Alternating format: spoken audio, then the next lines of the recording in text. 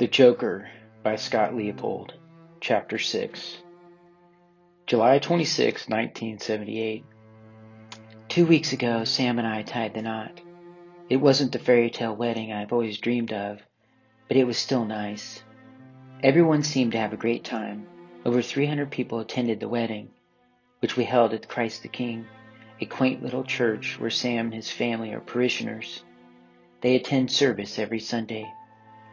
Sam's parents baptized all 7 of their kids there, so they were adamant about us getting married there. To them, it was non-negotiable. They were becoming a little too controlling for my taste. Sam's family filled the pews on the right side of the church. The left side was for my family, which numbered far less than his. The church was a sea of police blue. Police work ran in the veins of the O'Malley family. When Sam graduates from the academy, he will be the 4th generation O'Malley to serve on the Indianapolis Police Department. When I was walking down the aisle of lopsided wedding attendees, I felt a little annoyed that more of my family didn't attend. It was embarrassing to see the inequality of people representing my side of the aisle. All eyes were on me. I felt like I was floating in my gorgeous wedding dress as my father walked me down the altar. One of the few things my mother helped with was finding and paying for my dress. She surprised me by suggesting that we stop by Abigail's and look for a wedding dress one Saturday morning. It shocked me. Up to this point, she had not seemed to show much interest in me or my wedding. I think she was still angry about my pregnancy. The dress I chose was ivory and satin with an empire waist and an A-line skirt. The scallop neckline brought all eyes to my face. There was lace around the hem. It was an elegant dress with delicate frills all around that covered my body well. Approaching the altar, I looked at Sam. I was grateful that my father could walk me down the aisle sober. After we exchanged our vows, we had our first kiss, and Mr. and Mrs. Sam O'Malley were announced. The audience clapped and cheered. When we walked out of the church and down the steps to Sam's car, our family and friends threw the ceremonial rice. I found this annoying. I was not pleased when I got in the car and realized they covered my hair in wedding rice. Sam laughed it off, which annoyed me even more. When we arrived at the Scottish Rite Hall for our wedding reception, we entered the ballroom on the 2nd floor. The DJ introduced us as Mr. and Mrs. O'Malley, and the party began for everyone but me.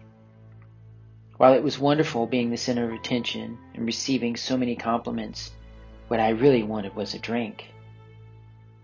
Many guests were well on their way to getting drunk, and I desperately wanted to join them.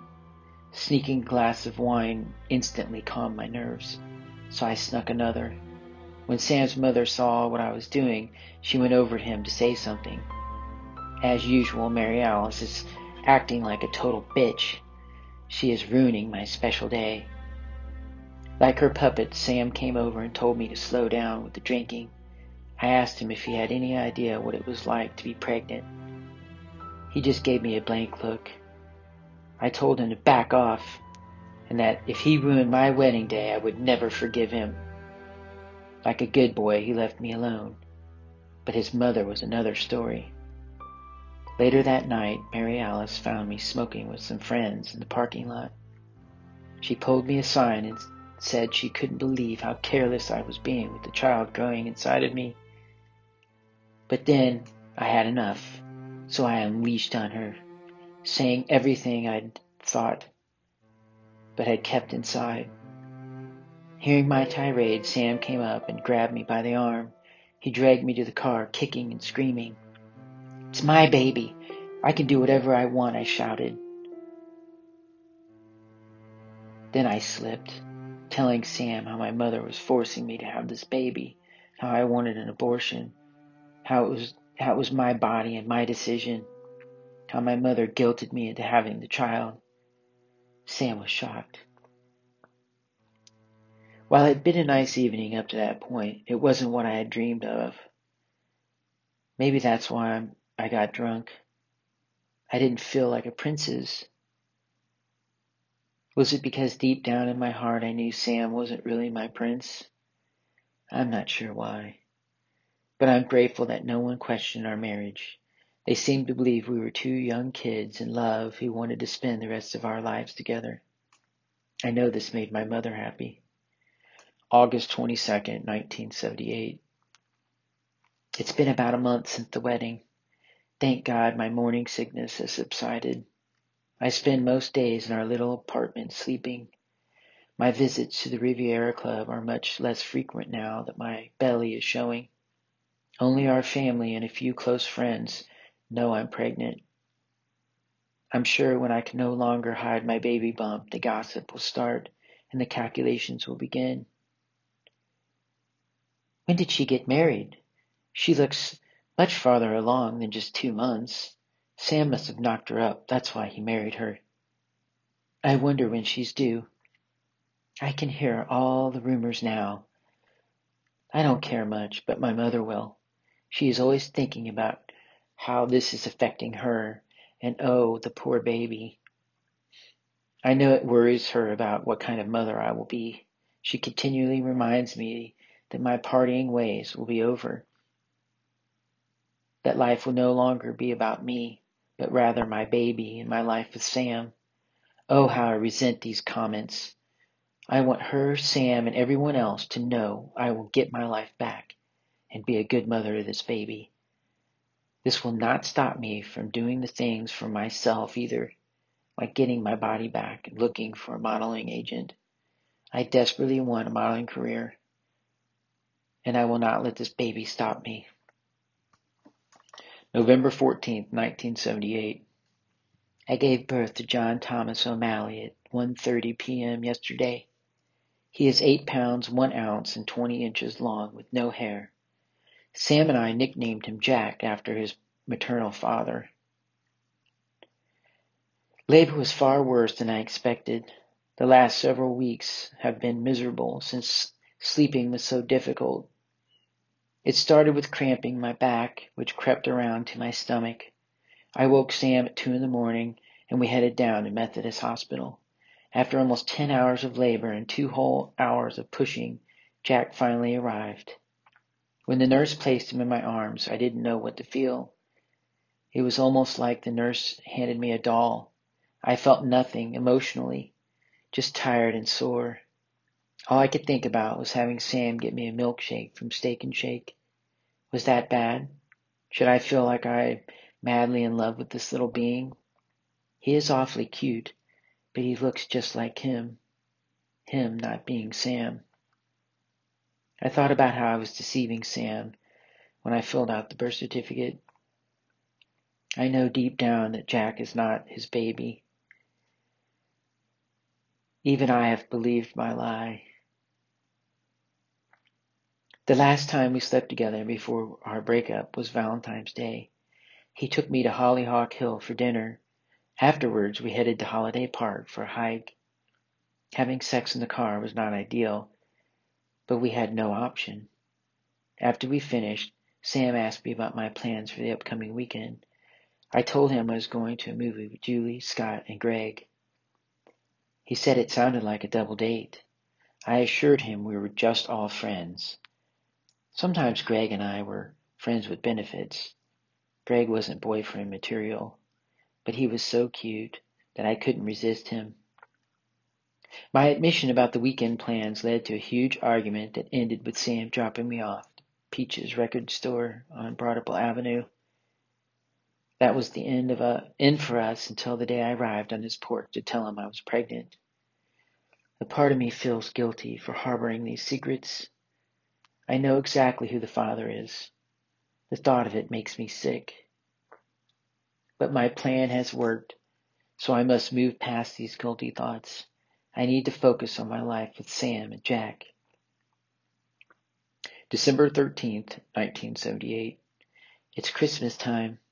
The Broadway villagers are out and about getting ready for all the festivities, while I'm stuck in this little apartment on Crestview with a baby who won't stop crying.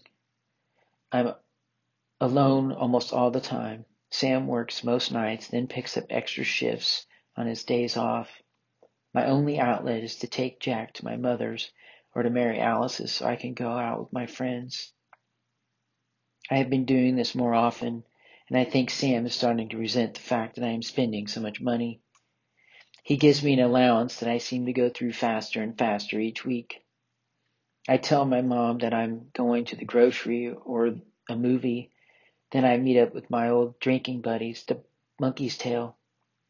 Part of me feels bad about this, but I'm just so bored that it's easy to let my guilt evaporate. I feel so cooped up in this apartment. I find myself constantly thinking about the life I planned before I got pregnant. My dream of modeling is now a broken reality. My plan was to move to New York City after high school and get signed with the Ford modeling agency. I'm only 10 pounds away from my pre-baby weight. I know in my heart that the modeling will never happen. Now I'm stuck in this apartment with this baby, and I'm going crazy with boredom. March 16th, 1979. I can't believe I haven't written in so long. My double life has doubled back on me. It all started when they pulled me over for drinking and driving. Sam's father tried to help best he could, getting the charges dropped, but a few weeks later, they busted me for marijuana. Greg and I got high before a 4 p.m. movie at Glendale. We stopped by the Broadway Park for a quick smoke down by the river. On our way back to the car, a police officer stopped us. When he asked us questions, we were so stoned all we could do was laugh. Then the officer noticed a pipe sticking out of Greg's jeans. That gave them probable cause to search my handbag, where they found an ounce of pot. They arrested me for possession of an illegal substance. I was numb. I didn't care anymore. This time my father-in-law was furious. He couldn't even look at me, let alone speak to me. He did his best to keep the arrest from Sam, but eventually he told him. As usual, Sam was silently angry. I begged him to talk to me. I thought he would yell, but his silence was far worse than anything he could say to me. I grew up in a home where we argued and got our feelings out. The silent treatment was a new experience for me. When Sam spoke, all he could say was that he was extremely hurt, disappointed with me. That was it. The next offense was the final straw for Sam. Drunk and high one evening with my friends, I left the bar with this cute guy who had been buying me drinks all night. Though he was a stranger, he had a confidence about him that turned me on. Sam is a cop, but he isn't very manly at all. I felt like the man in our relationship, which made our sex life bad. But this guy was all man. There is something about a bad boy that gets me hot. Plus, they know how to fuck the way I like it. Hard and rough. We had nowhere to go, so we ended up fooling around in his car. While I was giving him head, we got busted. The next thing I knew, they charged me with public indecency. My record was getting worse and worse. Looking back, I wanted to get caught. I wanted out of my miserable life with Sam, and I was too scared to come out and say it. The news of the charges swept through the police station like lightning. Sam heard about the indecency even before his father told him. Humiliated and upset, he left early from his shift to come home and avoid his coworkers. He went back to our apartment, packed his bags. I tried to talk to him, to explain I was just acting out because I was bored. I wouldn't have done these things if I had not been drinking and high. I begged and pleaded, telling him I would get counseling. When he finished packing his suitcase, he didn't say goodbye. He shut me out of his life completely. He wanted nothing to do with me. The next day, he filed for divorce. Oh my God, I thought. How am I going to support myself and my baby? Sam will not support us financially. Why did I push him away? I'm so screwed. I did the unthinkable and decided to move back with my mother.